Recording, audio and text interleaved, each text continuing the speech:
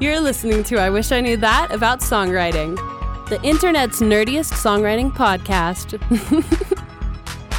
And welcome to another episode of Emily's Helpdesk. I mean, these started for fun, right? And this is number 6. And it is not going to stop anytime soon. We've got a bunch of songs from people, some old favorites, and we also have some brand new stars on the show. Emily, what's up? Hello. I was going to say good morning, but actually good evening for you. What?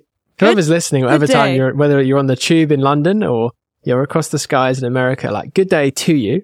But I'll stop chatting shit, as we say in the UK. We've got 4 songs again. I think this is the 3rd month in a row where we've got 4 different songs from 4 different writers, and it's beautiful. It's mind-blowing, and it started with one human being sending in one of their songs, and it snowballed into this. And we also have a couple of questions. So, Emily, is there anything you want to say before we start today?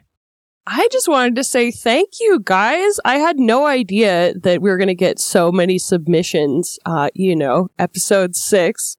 We got a few episodes behind us, but it still feels like something relatively fresh and new for me. So I just appreciate the enthusiasm so much and would like to encourage you to continue to submit songs, submit questions, and just give us feedback on the show. It's really great to know who's actually listening and who I'm addressing while I'm talking.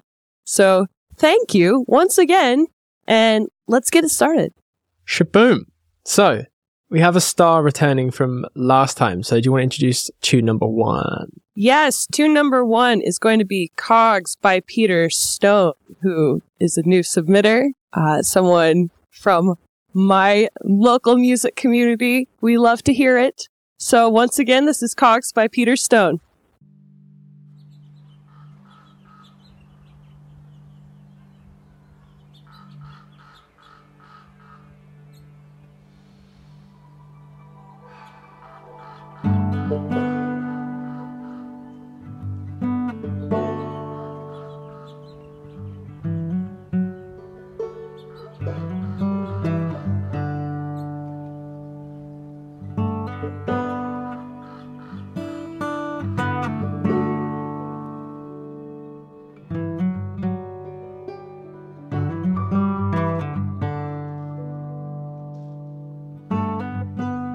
Cushions on my handlebars are redder than the deepest dawn. Me mad and we play pretend. Out in the woods we find the wand. Hermione carry on, we open up in Schaefer Park. Climb a fence to the backyard.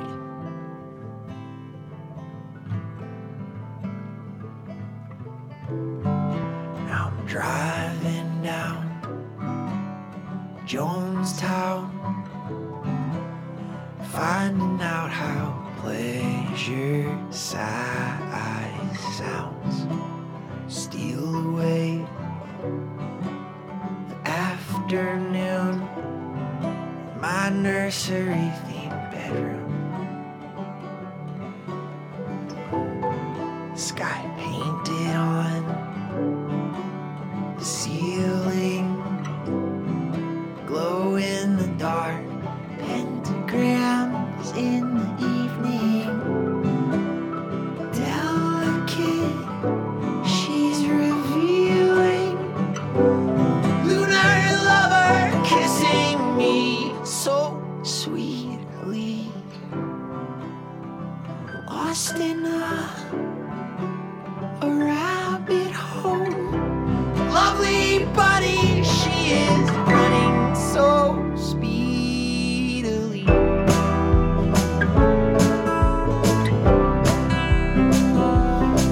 And I'm learning to be alone.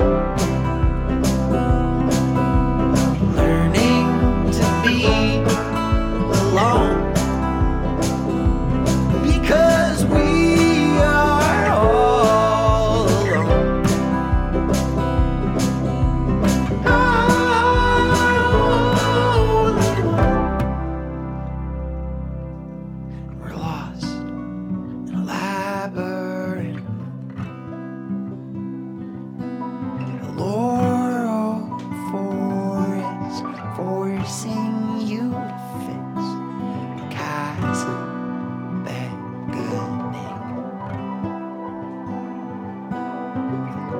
Endless drop, the wind is rushing in, balmy Beacon Hill.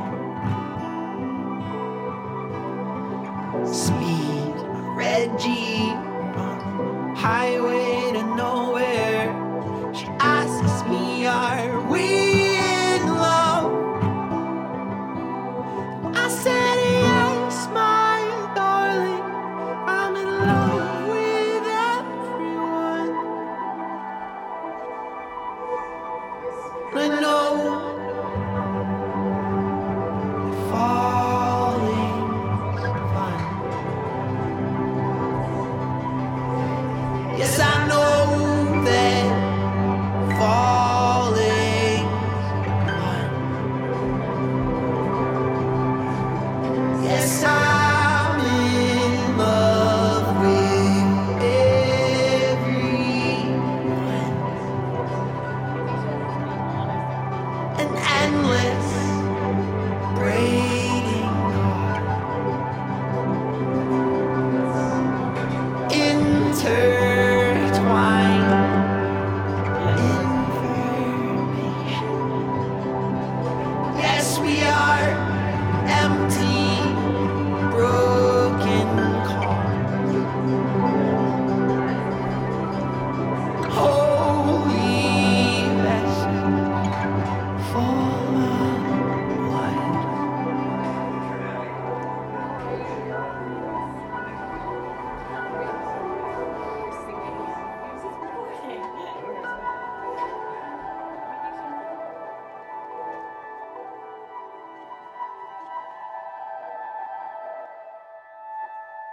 That was Cogs by Peter Stone.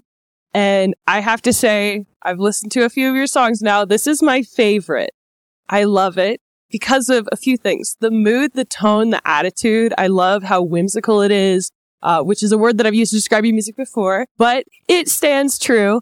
I love that this one is a little bit more of a joyous song, and it's something that's really slice of life. Those are a couple of things that I feel I've noticed are really integral to your style in more of a general sort of way. You have this beautiful whimsy to your writing. Once again, we have the nonlinear structure. I love it.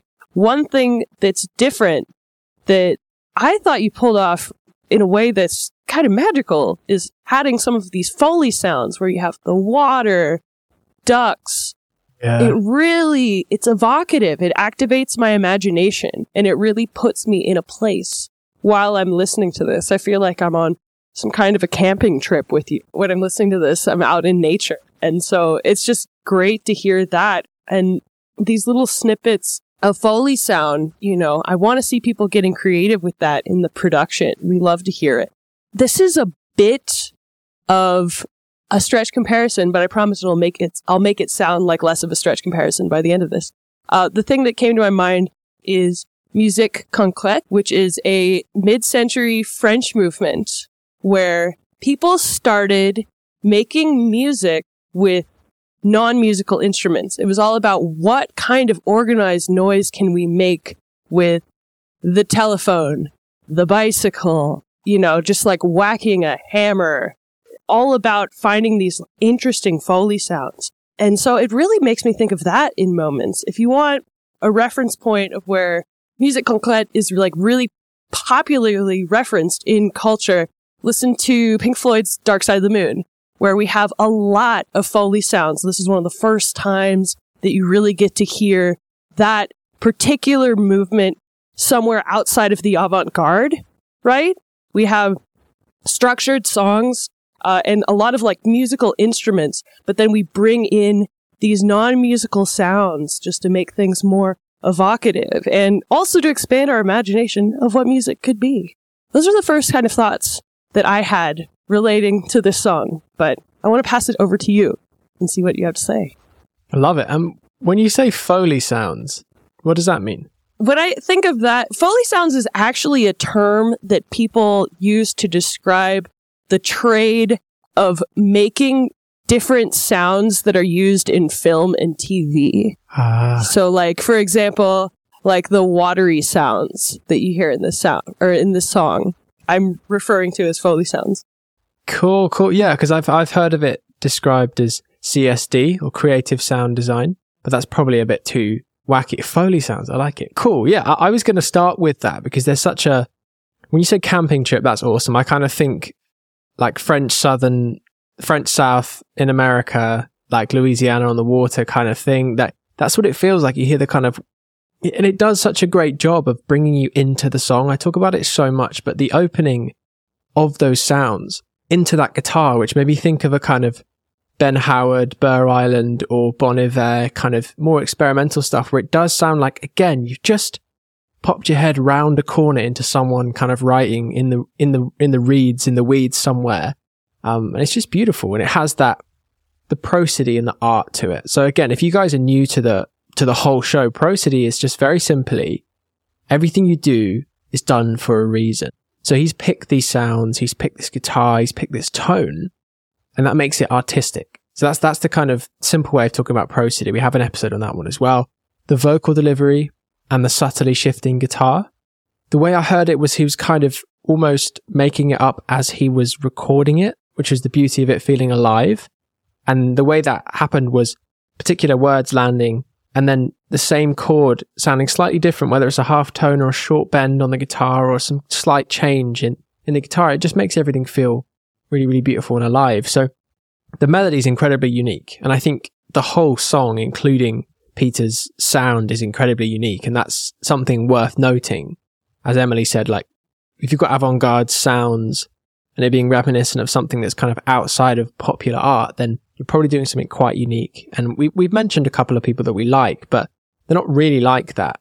You're not really like that, sorry, Peter. It's very unique. So lyrically, just really cool. I've got a couple of examples that I love, but there's a natural palette to everything you're doing, from the sounds Emily talked about to the guitar to the sound design, the space that you've put yourself in. The recording's great as well. And I think that's something worth talking about in itself. Not that we're a production show, so to speak, but when it's done like this, it is art. That's the whole point. Everything's been put there for a reason. And the way that the vocals are delivered, something I wanted to bring up as well, they're really beautiful. They're soft. In the sections that need to be soft, they're soft. And then when you're rising through the kind of middle sections, there's an edge to it. And I think you use pretty much every angle of your voice, every character, every shade, every texture of your voice available to you. Again, something I really recommend to people. If you want to grab someone's ear in a new section, I won't do it now, but if I shouted or if I whispered or if I made a strange noise, that's just speaking. But with singing, you can do so much more, falsetto, kind of scratching different parts of your register. So that was beautifully done. Yeah, I think I'll shoot it back to you, Emily, if you've got any more thoughts on this, because it's just such a great song. It's so complex. Yeah, one thing that really stands out to me too is how cohesively you develop this character that really shines throughout all of your songs. It's really interesting how also, if I look at your visuals, they also evoke this natural beauty that you're also evoking with the sounds. So having that level of prosody, that's what I want to see people doing, especially in this day and age when songwriters often have to also make their own visuals and be their own publicist and do a little bit of everything. You really should be thinking about these kinds of things in terms of like what kind of visual does your song evoke? These things, these little details can really just enhance everything. Example would be, I feel like there are certain songs that I've written recently that I can get into more when I dye my hair bright fuchsia, because it's a more aggressive color for these more loud, bombastic, relative to other songs that I've written, type of tunes. So once again, just the prosody. I love hearing it. And I also love hearing it and seeing it extended to the visuals and how you carry yourself on stage. Think about making a complete character and instead of just writing a song. These details are really great. I love to see it. Your whole website, so cohesive with this beautiful, natural, whimsical sort of brand. So I can see this music really, really taking off because of those reasons. You've got such a complete package. Well done. Once again. It's beautiful. Yeah, that's really well said. And I think just from the artwork, check out Peter Stone, Cogs and Twigs is out there. You can check it out. I wanted to bring up a couple of lyrics. Again, there's a natural theme. As I'm just looking at this, themes are something I talked about, but there's a theme here. As Emily said, there's the prosody, the art, the deliberately putting everything in place from your website, your visuals, even the way he looks on Instagram, which is funny. And there's a lyric I love called Lunar Lover. It's just so cool. That one jumped out at me. I think that's pretty smart to be able to have that.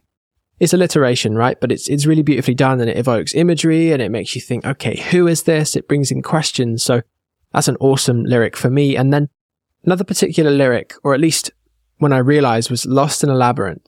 And this has come off a section that was quite dynamic. This was maybe towards the middle of the song and coming back to this whispered, smaller section, Lost in a Labyrinth. And that's when the guitars drop down, the vocals become hushed, and everything kind of seeps away, and it leaves you in this feeling of literally being lost in a labyrinth. You know, all you have is what's in front of you. And it's this beautiful application of production as art. And I think things like that need to be highlighted. And as Emily's saying, how do you take everything that you do into consideration when you're writing and create these beautiful pieces of art? And I think buzzwords was a really cool thing for me. He was talking about particular places, 2 locations that came out, and then, you know, climbing over the fence and doing things that are actionable, and they kind of tap into that shared nostalgia that we all have. So yeah, and through composition, while we're here, I think is worth saying. It's not strictly through composed, and through composed means just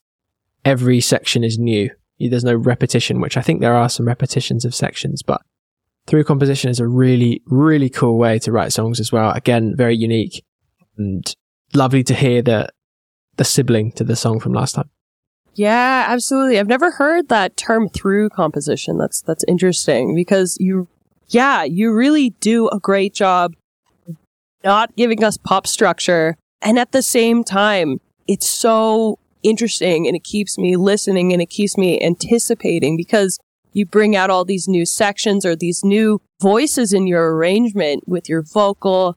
I really love hearing some of these synth details at the end that are just really a lot of fun as Easter eggs.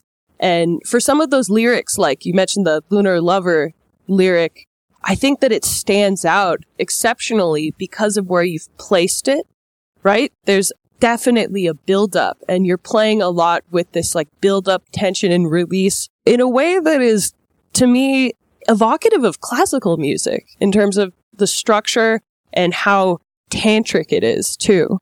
So very, very interesting. And I look forward to listening to more of your work as well. Awesome. We have a guy I've known for a little while, actually, and he sent one of his tunes in. So his full name, I believe, is Alessandro, but Ali, you can say Ale, however you want to say it. But tune number 2 coming at you. Ale Galata with Nearer. King Kong, kick the drum, BTS in my ears when I'm walking home. Feel the beat, it goes on and move on with the song. And I want you to be there. Ding dong, my key's gone. Knock knock, who's there? It's me, come on, move on. What's wrong and what takes so long? Is anybody there? No, I don't wanna feel the nightmare, but you left me behind. And what about the love I gave to you? I tried to make you feel alright, but you left everything behind. So what about the love I gave to you? Oh, is it hard to look in the mirror? Oh, is it hard to see what you do? No, I won't stay stuck in these feelings no more. I will find somebody new. Hey ho, come on, let's go. The remote's in my ears and I'm about to go. Feel the punk in my veins, cause yeah, it covers the pain. You're standing right behind me. Let's go. Tap tap on my back. What the heck, babe, while you're packing your bag? That's what you said, but you must be mad cause you did this to me. No, I don't wanna feel the nightmare, but you left me behind. And what about the love I gave to you? I tried to make you feel alright, but you left everything behind. But what about the love I gave to you? Oh, is it hard to look in the mirror? Oh, is it hard to see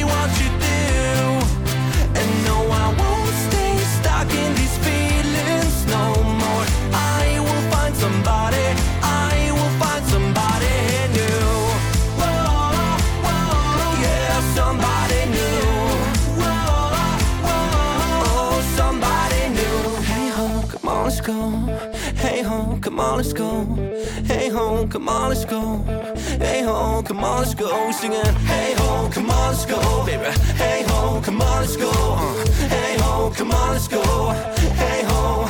Oh, is it hard to look in the mirror? Oh, is it hard to see what you do? No, I won't stay stuck in these feelings no more. I will find somebody.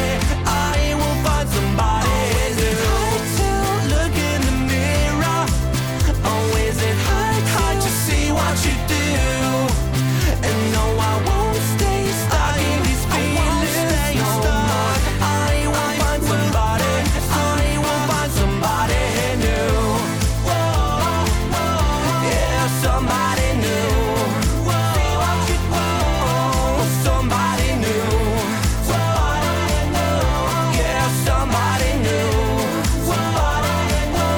Find somebody new. That was Ale Galata, Mirror. All right. This is an awesome tune.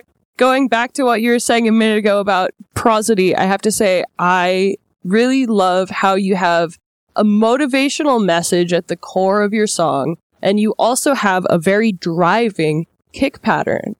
I feel like the two go together seamlessly.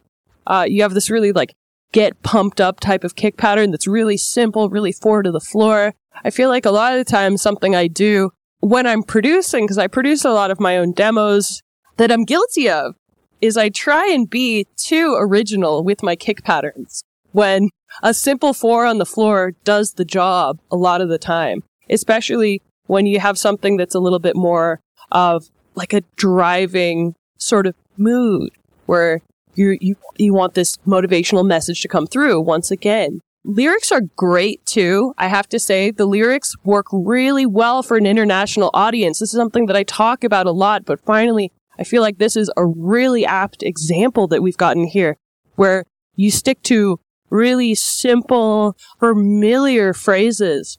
For that reason, it sounds like you're going for more of a K-pop sound. And I feel like this could really take off in America or Korea or Europe because of your word choices. And also because you do have a blatant shout out to BTS. So I can tell what you're listening to. Yeah. But I love that you're building up this character where it's like, you know, instead of the last song, we're talking about building up this character, someone who's exploring the wilderness. It's this character of someone who you might find on K-pop Twitter, you know, completely different character.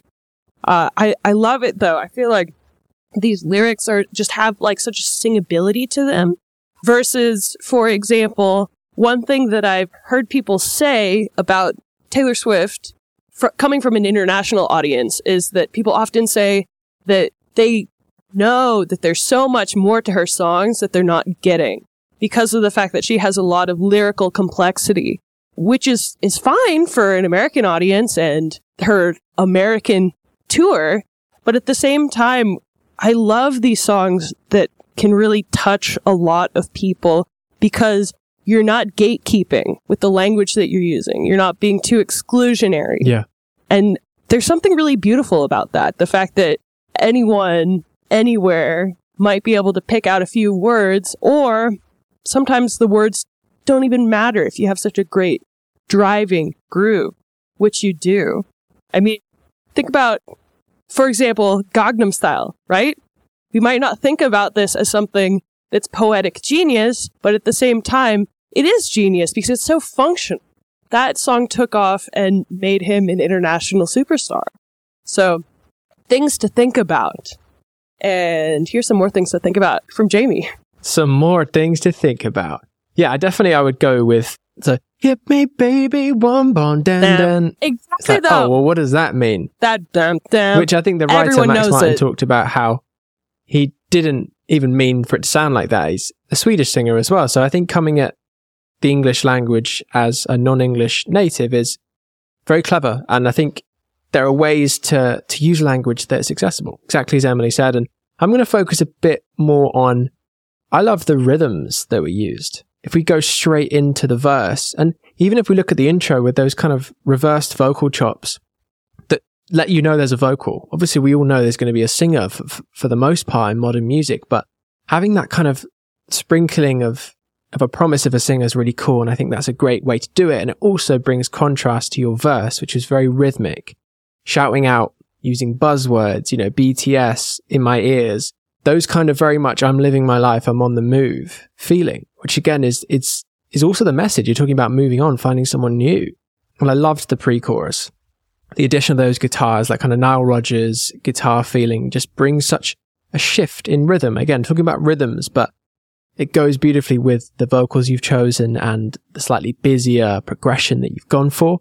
The coolest thing for me in the song is the anti-chorus. So we talked about anti-choruses, which instead of the kind of classic hair metal, all the guitars in, play the drums the loudest in the chorus, which I'm guilty of as well as a kid that loves rock music. This was cool because it kind of swooped out, pulled everything away. Again, very, very K-pop in terms of making use of those sections like that. And then interestingly, you bring that bass groove in the second half of the chorus. So you've got this anti-chorus and then the groove coming in. And that's what you're relying on to go underneath your lyrics. So it's really cool. And I'm loving the setup and the payoff. It's a very simple song. It's very accessible, as Emily was saying. Particular lyric I loved in verse 2, again, using buzzwords, but you mentioned the Ramones and then you talked about having some punk attitude or punk inside you. I can't remember the exact lyrics, but that's really cool. Again, you're showing awareness of your songwriting and you're telling people you know what you're talking about. And as we've maybe suggested, that even if English is not your first language, you've got an incredible understanding of what you're saying, how you're saying it, and what it's related to. So it has that double benefit of being accessible, but also thought through. So great layering of new features as well. I noticed every time there was a new section, because you are going through a repeated pop structure, but there's a new layering of whether that's guitar, whether it's a new synth, whether it's a drum, it's a change of section. So also worth talking about, again, we're not a production show, but when you present something like this that's great, it's worth saying the vocal's really crisp and really clean. That brings it right up front and almost like it kind of it wavers in front of us and makes us want to listen. So many, I'm going to go through all of them now because I've done it, but there's a great melismatic hook. So a melisma means something that is sung without a word. So it's just a kind of an R, an oo, or a la.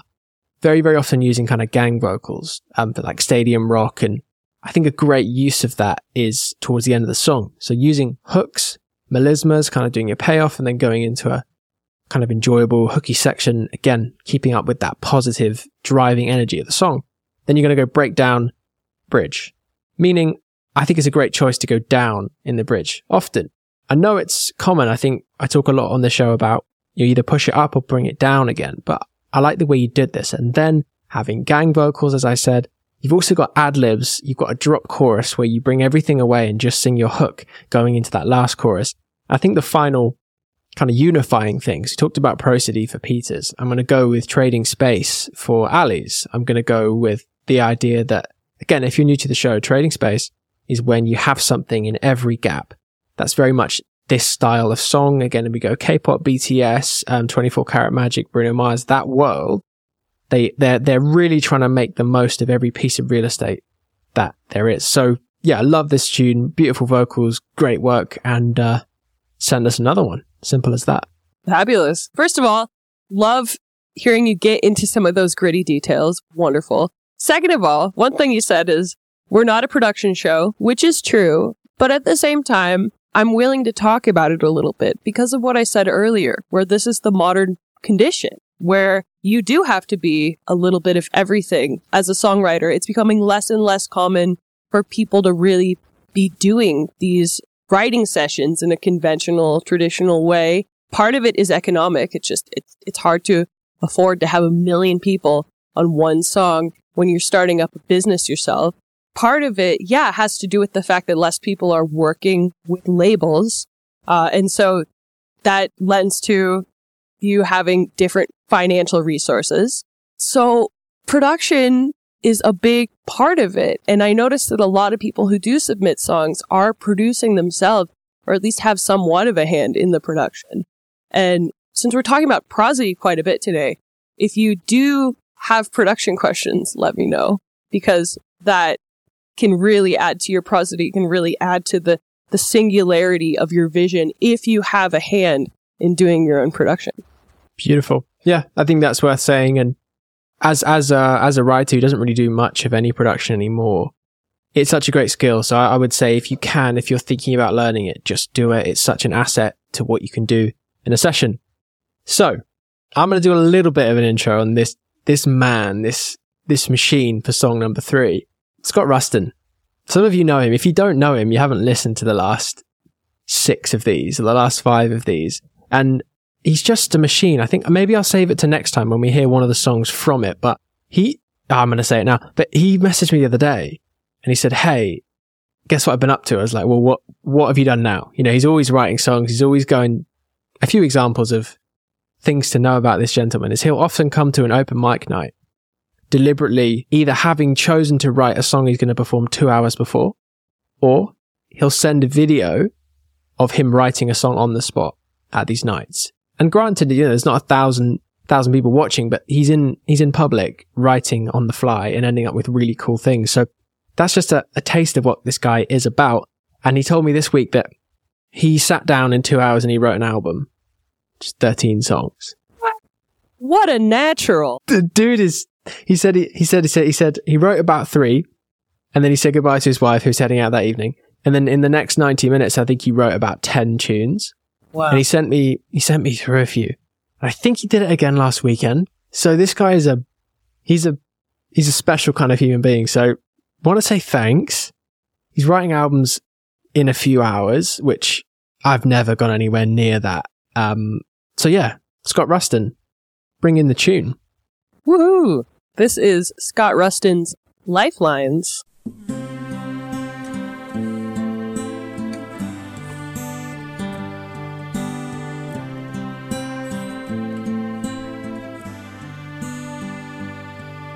Sometimes in our lifetime we feel a lot of rain. After the flood, will we rise up? Will we wash away?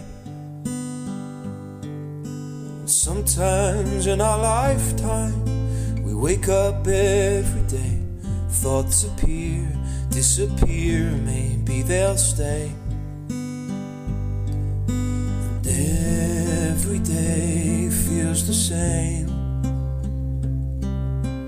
Every day it feels the same. Come back right now. I'll be a light in these clouds. Don't disappear, don't let it go. It's the right time. I won't disappear. We all need lifelines.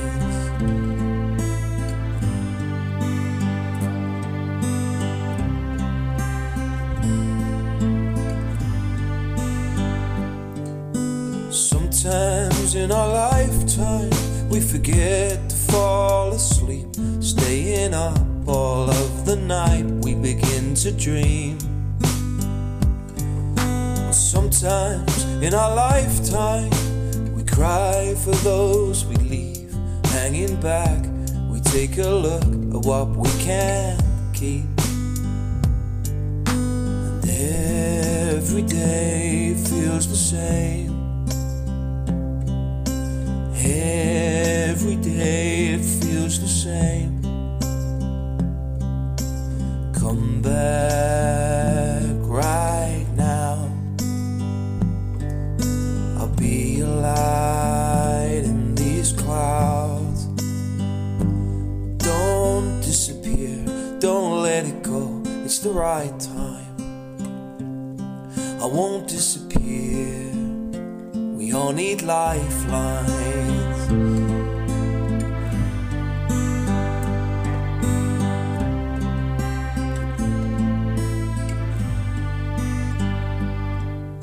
Sometime in our lifetime we know just where to go. In our heads new thoughts collide with what we know. Sometimes in our lifetimes we throw it all away. But now I'll speak. If we're here, we should stay. Every day it feels the same. every day it feels the same. Come back right now. I'll be your light in these clouds. Don't disappear, don't let it go, it's the right time. I won't disappear, we all need lifelines.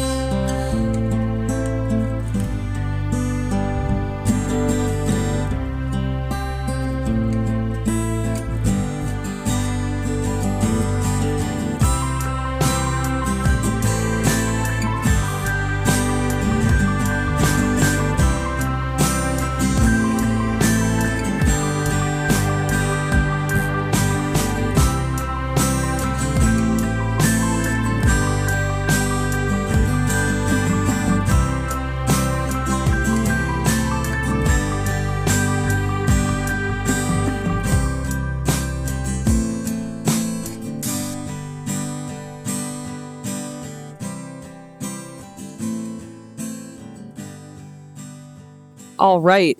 That was Lifelines by Scott Rustin. I have to say, the tune that the two of us have been whistling the most today during the session has been this little verse melody, actually, that you have. I love it. I think that it really reinforces the point that I made last week about having a recurring verse motif. And with this one in particular, you've made it especially catchy, that little. And I just love it because you have that lyric, sometimes in our lifetime, and then it opens up a door for you to give us a lot of specifics. And then also you're rhyming it with your hook lyric, lifetime and lifelines. So having that unity there once again, I think it's clever. It's a real tearjerker. It's at least for me, I found it very emotional. That you're singing mixed with your guitar just rouses a lot of emotions in me in general whenever I hear you play. So love that. Just phenomenal job in such a short period of time. I can't believe how prolific you've been. Yeah, this particular song, I feel like I specifically chose this one because of how catchy it is. I feel like it's an emotional message that resonates with me too. And just lovely, lovely job with bringing in some of those synth parts too. I know it's hard to mix synth and guitar, but when you've got this like lovely mellow pad, you do a really good job of having that kind of textural contrast so that you don't have too much frequency crowding anywhere, even though the voice, the synth, and the guitar can all occupy a lot of the same frequency range. So just wonderful job, especially since I know that you do have a lot of a hand in your own production.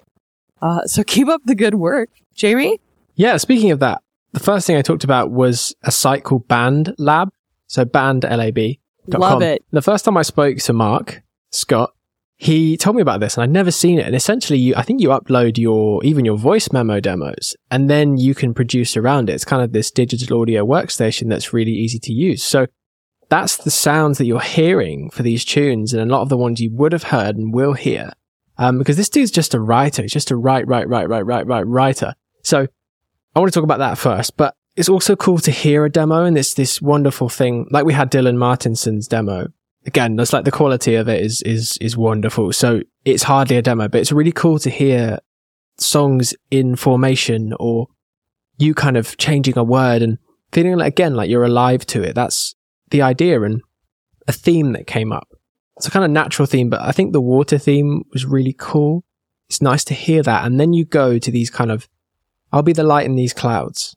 For some reason, I just loved that lyric. I'll be the light in these clouds. Again, water to nature, that kind of theme. And that being the kind of start of that section, but paying it off beautifully, the way it's sung, the way it's played, the way it's arranged, you land, we all need lifelines. And then it just kind of lets go in this really poetic way. I don't exactly know how to describe some of his music, but it reminds me of kind of Elbow, or there's Oasis, or there's those kind of classic bands, and something else a lot more refined, a lot more subtle than those, that just makes you want to listen and lean in and really understand what he's feeling. And the use of post-chorus strings, meaning just straight after your chorus, after you've dropped your line, putting some strings in there to really lift people as you would in a film or in a kind of live music environment. So that was really cool. Repeating the opening lines of the verse. I loved that. Again, repetition, something Emily's talked about. Repetition is not enough used, especially myself, and it's something to be leaned on. And a lot of the biggest songs that have come out have really repeated themselves in doing so. So that's a great one. And then the use of drums in verse 2 was cool, using that progression, bringing that in so it's fresh for people when they hear something new. And it's also holding it back is a skill, like taking away and then knowing when to put it in. And my favorite part, actually it kind of snuck in, but repetition and prosody in one. So every day feels the same. Every day feels the same. Singing that twice, not only is it repetition, but it's prosody, making use of the meaning of the words when you use them. So that's just a few of the things. But yeah, I loved that song. Wonderful work once again. Last song of the day is going to be another tune by Polar Mind. This is The Stars Behind. Do do do do do do. Suddenly we're in the 80s. Do do.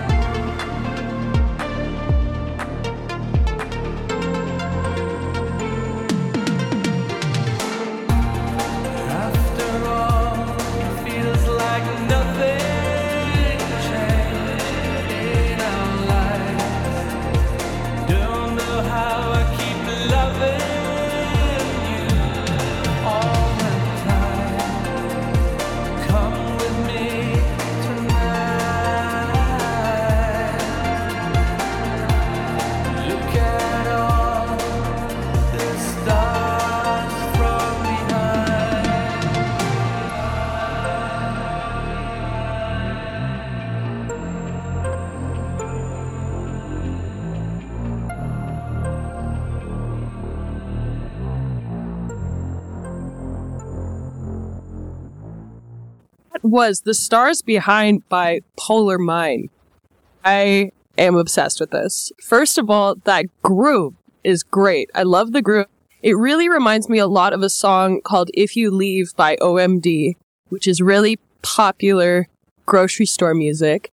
I hear it a lot of times when I go to the store on the speaker ahead. It's one of those tunes, and I'm rocking out and everyone else is oblivious.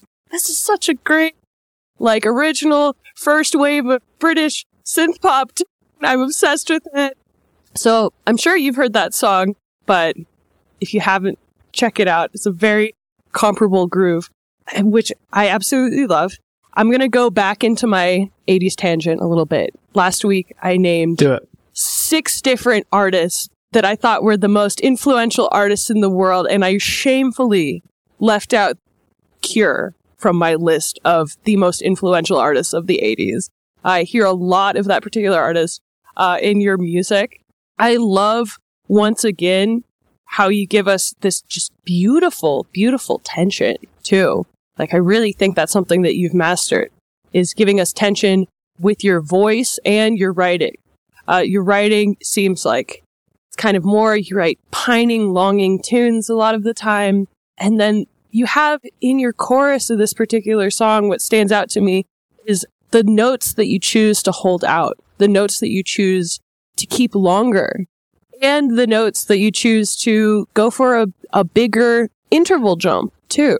Both of those things add to this wonderful tension that you're building up for us. I love it. Like I said, I'm a really big fan of the genre, too, in terms of the sonics of it. I love this world that you're occupying. And I started thinking, actually, about what you have in common with the first song of the day. They sound incredibly different, right? Both of them have a little bit of that musique concrète in their DNA in different ways. It's a little bit more blatantly obvious with Cogs, where you have like a lot of these Foley sounds. But in this example, musique concrète, that particular movement, was happening at a time that was concurrent with German experimentalism. And out of that particular movement of experimental jazz in Germany, that's what gave birth to the band Kraftwerk, which is one of the most influential groups of the last century. Then in the 80s, we have all of these British artists like OMD, or another one would be the Human League, Don't you want me, baby? And those artists thought that they were mimicking Kraftwerk and that they were making this experimental synthesizer music. But then, listening back to their own music, they realized that they accidentally created a sort of bubblegum pop. And so then, from there on, we have this lovely, lovely, catchy, groovy, driving synth music that you can play at the grocery store, born out of German experimentalism. There's your music history lesson for the day, just to inspire you a little bit. Damn. Yeah, so German experimentalism to Polar Mind and the Stars Behind. What? Internal rhymes. I haven't actually talked much about rhymes. I need to get them up soon enough. But yeah, I think the beat and simplicity for this one, I just remember it. I remember you hearing it, you go like, yep, I've arrived. Wherever we are here. That's what it sounds like. And the simplicity is cool. And we talk about the 4 elements of music. Max Martin is kind of known for that, or quoted for that, as with a lot of things. He doesn't say it himself, but us nerds tend to quote it for him. But the 4 elements, so it'd be drums, bass, harmony, that being guitar and piano, and then vocals. And making sure you have those in your songs, even in simple demos, is just an effective way to grab people. And I think what's great about this song is it does emulate the 80s, because it is trying to do a lot with simple things and filling that space, that kind of restricted amount of strips and channels that we had back in those days. Not so much, but it's that really cool feel and the interesting and abstract lyrics. Again, Scars and Wounds jumped out to me, just bringing those things in and asking kind of questions of what we think we're listening to, and kind of breaking up our experience, which is really smooth and rhythmical. And I love the drum machine. I love the kind of adherence to, well-used, well-known sounds, but that nostalgia, again, tapping into shared consciousness when we do these things. And I like the section turnarounds, meaning just the small things that are played between sections. We did talk about this last time, but transitions between sections is such a big thing. And the A-B structure, which is just verse, chorus, with a bridge-ish section. Again, I think what's great about this song is it's not trying to do anything too specific. It's just trying to tell a story. And in that, when you listen to what he's saying and how he's saying it, it feels real. It feels immediate. It feels emotional. And Emily talked about the kind of longing and tension that's built up through Pascal's songs. I'd agree with you. His previous band as well, Grand Noir, a rock band, just epic and sad and tension filled, and it seems to come across in whatever he does. That's why Polar Mind has come about, based on his kind of 80s love, but also his rock world. And I think it's such a cool example. And the last thing I'll talk about is him almost underselling the quality of the melody. Kind of like just whispering it. He's not trying to drive it home like this rock voice I know that he has, but he's really underselling the melody, and it's a positive thing. It's a soft delivery. It's serving the song. I've heard it said really well, is that you don't need to show it off. You don't need to scream and shout it. You just sing it as it is, and that's enough. So yeah, really beautiful song as ever. Yeah, that was one thing I noticed too, is that you do give us some understated moments that really work beautifully. Like, for example, I love how you have this breakdown too, kind of in the place of a bridge. You have a moment where there's near silence, other than a few synths just kind of warbling around. You know, you don't really have any vocals, but you give us this like moment of space. And I think that it really evokes that emotion of emptiness, really appropriate, adds to more of the sadness and the darkness that you've already established within the song. So really great job, like you're saying, just showing restraint with your vocals. Yeah, it's that restraint. And I think we've heard, so through the day, we've had these beautiful entrances, Cogs, Peter Stone, wonderfully complex and beautiful in its own way. Ali with Mirror, Scott with Lifelines, Polar Mind. Everyone's put so much into their music, and it has a really urgent and earnest and quite a bittersweet feel to it. Maybe apart from Ali, which is a lot more driving, which is the point. That's the aim of that song. But it's really cool to have, again, 4 different writers, even though Scott's he may as well be sat on this call with us for the amount of times we talk about him. But it's beautiful to have 4 people, and again, 4 writers, and I look forward to hearing new submissions, different people, their progressions. So appreciate you sharing your art with us. We are going to go on to a couple of questions. So again, questions, if you want to send in songs or questions, I love questions as well, because it just invites the ability to answer questions, not only for yourself, selfishly, when you send one in, but you never know what Emily and I might say and how that might help someone who is just kind of sitting and listening, like going about their day. You might be able to unpick something for someone else. So send in a question. I wish I knew that pod@gmail.com. Send in your songs to the same address. Hit us on Instagram, wherever you want to do it. Questions. Right. We have 3 today. So the first one I'll fire away. The 2 are from Stu Neal, our man. So, is it worthwhile joining associations such as International Songwriters Guild? I was in last year and found some of their feedback useful, but also thought their copywriting service seemed pretty important. Didn't rejoin this year, but I wonder if I should. I would say, in this case, do the math. Because you can copyright your own music, you can copyright your own brand, but it's quite expensive. So see if they're helping you out in that regard. I would say, whenever you're bringing someone new into your team, really weigh the pros and cons well. Make a list if you need to, because of the fact that there are so many things that you can do yourself or do in tandem with an entertainment lawyer that you find yourself. So definitely, I would say, if you think that it's going to help your career, go for it. But just double check, do the math, be healthily skeptical along the way, because yes, this is a changing, shifting industry, and not everyone knows exactly what's best for right now. Everybody knows what's worked well in the past, but as things change, we all have to adapt. We're all finding new ways to adapt. So I would say my answer would be check it out and see how financially viable it is, and if they're saving you a lot of time too in terms of that. Yeah, exactly. And I think there are ways you can copyright yourself. There are official ways to do it. I know it's different in America, so maybe speaking to the UK European audience, but even as simple as what used to happen in the old days was you would record a song, put it in a letter and send it to yourself. All right. So that's a way of doing it, leaving it sealed. So you have proof of your own songwriting, but obviously you can do that today. You can do that for free. You can make sure it's dated and it's sent and you save it somewhere, but you could, as easy as just putting it into Gmail, uploading your MP3, sending it to yourself and then putting it in a folder. So you can see when it's sent, received, you can hear the audio. It's undoubtedly your song. Yeah, that's one way of doing it. It's not an official way, but that's an interesting way to do so if you are worried about your songs. In terms of joining the Songwriters Guild, again, it's looking at what you find useful. I'm going to bring in the second question because I think it kind of answers in a similar way what I was going to say, so I'll answer it twice. But the second question from Stu is, the main songwriting contests available online, the UK Songwriting Contest, American Songwriting Contest, etc., are they a scam, or should they be useful? Or can they be useful? What do you think, Emily?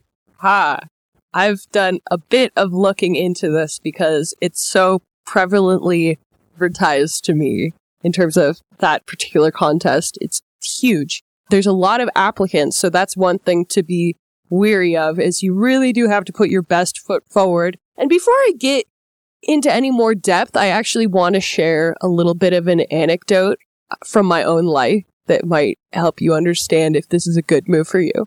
So I have a younger cousin, and her thing is that, well, she does a lot of things, but one thing that's been really prevalent for her in recent years is she makes custom hand-painted Nikes, and she makes them as gifts, and she does small-scale commissions too. So amongst her friends, or her friends of friends, or family, if someone wants to buy custom Nikes, she'll paint however you want them to look, or go off of whatever theme that you want. And I was talking to her about this. I was like, wow, you have a lot of requests coming in, and you're really honing in on your product, and all of the Christmas gifts that you made for that side of the family just look lovely. Like, are you thinking about scaling this up? And you could easily do it. Like, you could get a Depop account and just roll with it. And she said, oh, no, absolutely not. And I was like, okay, well, interesting. And then she said, I am far too busy with grad school to ever scale a business right now. And I thought that was the most wise advice coming from my younger cousin, because of the fact that she was self-aware enough to know that it wasn't time for her to scale, and that would just explode her life. I want you to think about that if you're entering the American Songwriting Contest, because the prize is you get an A&R mentorship. You get a lot of exposure. There's all kinds of little, like, you get a permanent membership and get to work with people from Atlantic Records. And if you're not ready for that, then you might explode your life. If you are ready to scale up, though, and you're in a position where you feel like you could really benefit from a record label, then absolutely apply. It's definitely worth the buy-in. It's only about $25 a song to apply. So not horrible, but if that's what you're looking for more label representation, and you're ready to scale up, and you're ready for your song to be heard by a lot of people, then absolutely go for it. Alternatives to putting yourself in this position would be to get an ASCAP membership or PRS, if depending on what country you're in, and to do a lot of this work yourself, because nowadays, labels have a lot less sway. They still are massive in the industry, but at the same time, people are realizing that with the internet, they can be their own publicist. And as you have access to more and more tools via social media, there's this thing that's gradually happening where the record labels are starting to look more and more like a middleman between you and a bank loan. And you can take out a bank loan yourself, too, if you really know what you're doing and you have a plan to pay it back.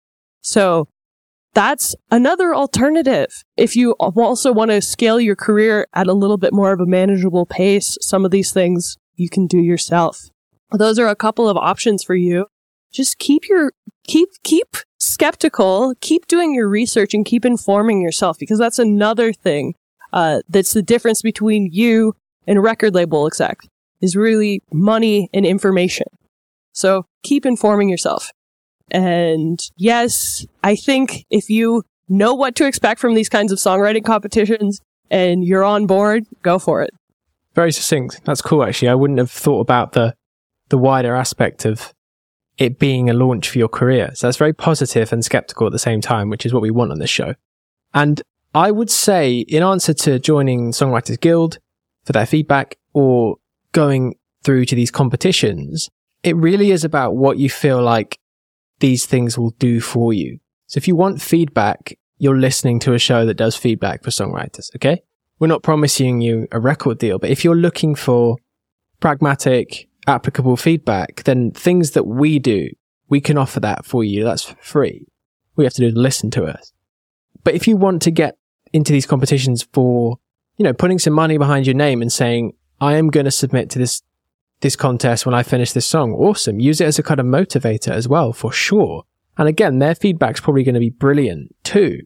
So if you want feedback on the songs, there are a few different options out there. But in terms of it being a scam, you could definitely look at it cynically and go, okay, well, they're just trying to get money from writers all over the world, when they're only going to pick one or maybe even less. And we don't know how these things work, for sure. But again, that's why I'm thinking about, and Emily's encouraging you to think about, what do you want from it? What would be most useful for you, regardless of what others could give you or what others might take away from you? So if you want people to look at your music, listen to your music, give you some help, they're wonderful. But it is a great question, Stu, and I think it's raised a few issues for people that might be listening, hopefully. So again, just think about it. Is it useful for you? Same as anything we talk about on the show. If it's not useful, completely ignore it. But if it's great, jump into it, find out more about it, dive in, get involved, and send us your thoughts on what we're saying as well. If you want any feedback, this is what we're doing. We're going to take over the American Songwriting Contest, and we're going to do it all on the show. That's right. Coming for your jobs. So, yeah, too right. Way cheaper than 25. So we have a final question today, and it's kind of cool. I'm really enjoying having different types of people find the show and being in touch with their questions. So this is the last question of today. It comes from Related, which you can check out on Instagram as well. And they are a sibling run group, which is really cool. So having a band, first of all, really, really happy about that, because live music is the point. I often will share on the Instagram, or just personally love it when I see songwriters playing live, like Emily when she plays live, or when Scott's sending in his videos, or anyone who is playing shows and playing their songs. I just think that is the point. You want people to hear it with you. So, question. When playing songs live and talking about them, what information adds extra value, and what might spoil the experience for the listener, as people might have different experiences of the song? To myself, to me. What do you think, Emily? I think this is really, really subjective, and is something that you might actually consider on a song-by-song, case-by-case basis. Certain songs might have more of a defined meaning, and it might be okay to spoil it a little bit and leave less up to the imagination. But if you have songs that are a little bit more obscured in terms of their meaning, you might want it to be a little bit more open-ended. So, to give an example, the last time that I played out, I played one particular song. Actually, I have several songs that are just very mean what you say, like tell it like it is. And I had one in particular where I actually spoiled the last line when I introduced the song. But it was fine, because of the fact that the journey to get to the last line is really what the song is about. And so it didn't really matter as much. And everybody laughed too. Because the last line, okay, to let you in on the joke, the last line of the song was, I don't really know if I'll see you again, but it was kind of romantic for a one-night stand. And so at the very beginning, I said to the crowd, so, has anyone had a one-night stand that's romantic? And everybody laughed. And it wasn't about me spoiling that line, because the whole journey leading up to that line is what's actually important, in all the details of the night, and all of these little nuances. However, I followed that up with another song where I really wanted to leave it a little bit more open-ended, and I really wanted people to interpret what they wanted to get out of it, because it had a specific meaning to me, but it was also a lot heavier in metaphor. So, up for interpretation when you do that. And so I led into it by saying, okay, my set's going to take a darker turn, you know? I just preface it with, this is a bit of a dark one, or this is about my mental health, you know? It ends up being something a lot more vague. So just saying something really, really brief and keeping it brief, I think, is important. Unless you have something important to say or something really entertaining and funny. Good alternatives to saying things about your songs in between would be, especially early on in the set, compliment the crowd and compliment the headliner or the other bands that played before you, because that's going to give you a good rapport with everyone in the room. And especially if you establish that earlier, if you're like, you guys have been great tonight, so lovely, don't be disingenuous, but be nice. I think those are really, really good, important ways to make sure that you have a little bit of talk in between your set, but at the same time, you're not giving too much away. Yeah, there's loads of different ways to go about this. And I think if you're playing live, I'm going to think of it as though they've asked almost like, what are things to do and not do when playing live? So I'm going to go from that angle, I think. In terms of things to not do is tuning out loud. If you can, if you've got a pedal, you can normally stamp tune and it will be silent. So that there's a real skill to kind of tuning while talking. So that's the idea. There are different ways to do it. And I think telling jokes can be wonderful if it lands well, like Emily's saying, but not deliberately telling unrelated jokes. Everything we do wants to feel like it's all part of the same set. I think another alternative to talking this is about talking, so I will answer specifically how we talk about songs, but an alternative to talking is having tracks. Like our guitarist used to play between, and then we ended up having backing tracks, and we had 2 specific moments that were only 20 seconds long twice in our set that I would speak. And they'd be deliberately set up. I would pretty much say the same thing every time. For example, one song was about race and losing my granddad. And I would talk about, it was more like a performance, okay? We don't always want to be really nice and in the room and warm. That can work really well, but I just said some of the things people used to say to my granddad. No context. I would say that and you see people kind of listen, they're like, whoa.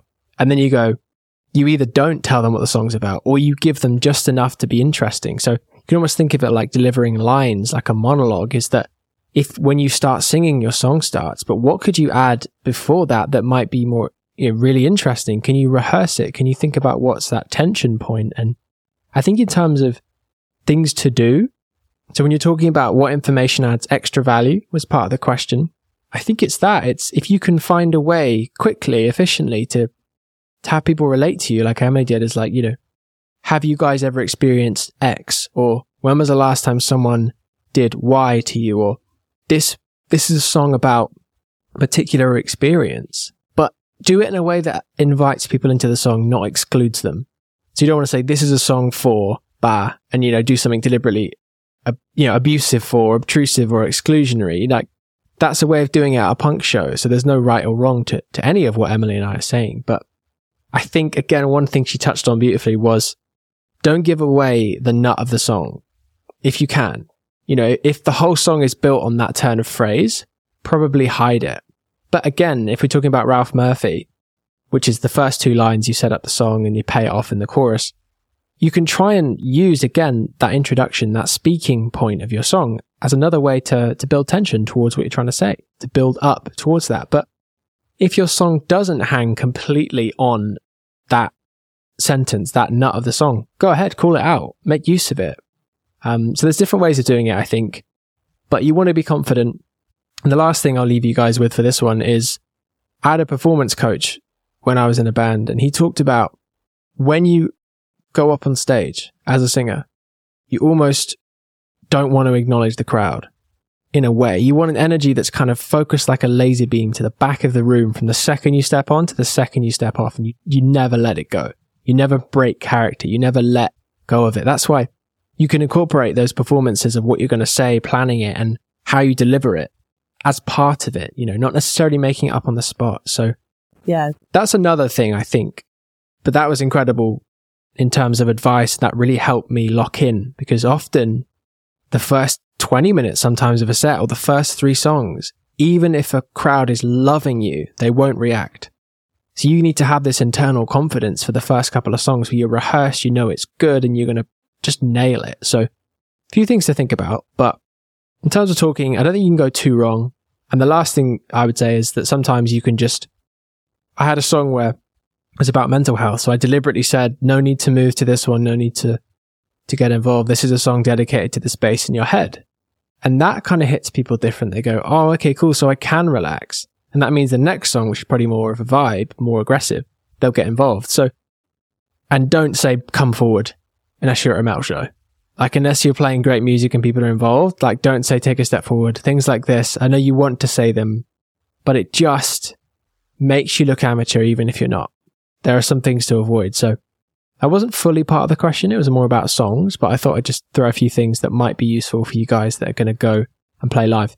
But if you enjoy it and you play the songs beautifully, you don't need to talk. Just mean it and practice. Yeah, I think that is maybe the most important thing when you say just mean it.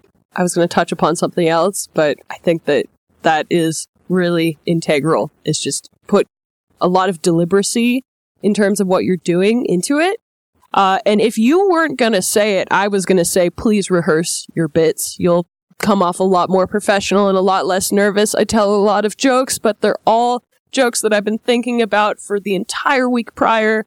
And another thing, a piece of advice that I got from someone that I thought was really good advice is that really good artists are discreet about their tuning. They tune before the show and then maybe have someone else in their act occupying the audience's attention while you have to do any mid-set tuning. But what great artists do is talk and tune. If you practice your whole set through and you know you need a tuning break, practice talking and tuning and see how well you can actually do it. Boom. That was Emily's help desk. Yet another month. Yeah, it's weird. Like, obviously I live day to day through everything as we all do, all of our moments. But if I look at the start of these sessions and even further back, the start of this very show, it's awesome to have so many people involved, including Emily and every single one of you that sends in a question, a song, everyone that listens, everyone that just drops a like, everyone that follows or doesn't. If you are here, you're listening, thank you. It means a lot. And I look forward to speaking to you as you go forward. And I'm going to say goodbye and I'll let Emily do the same. Ready for it? 1, 2, 3. I let you hang in. Love it. Bye. Hello there, sweet listener. Thank you for listening to today's show. And I just wanted to say, we do have an Instagram. I know that some of you guys are quite interested in just sending those private emails. And I promise you, they are absolute gold dust to me. And I love receiving those emails when people get time to send them with their songs, with their questions. And mainly, I love your stories about how you're listening to the show, where you found it, what it means to you. Those are the things I'll probably take to my grave, to be completely honest. But if you want to be out there on social media, please get in touch. I wish I knew that pod on Instagram. We're going to be getting stuff up on YouTube as well.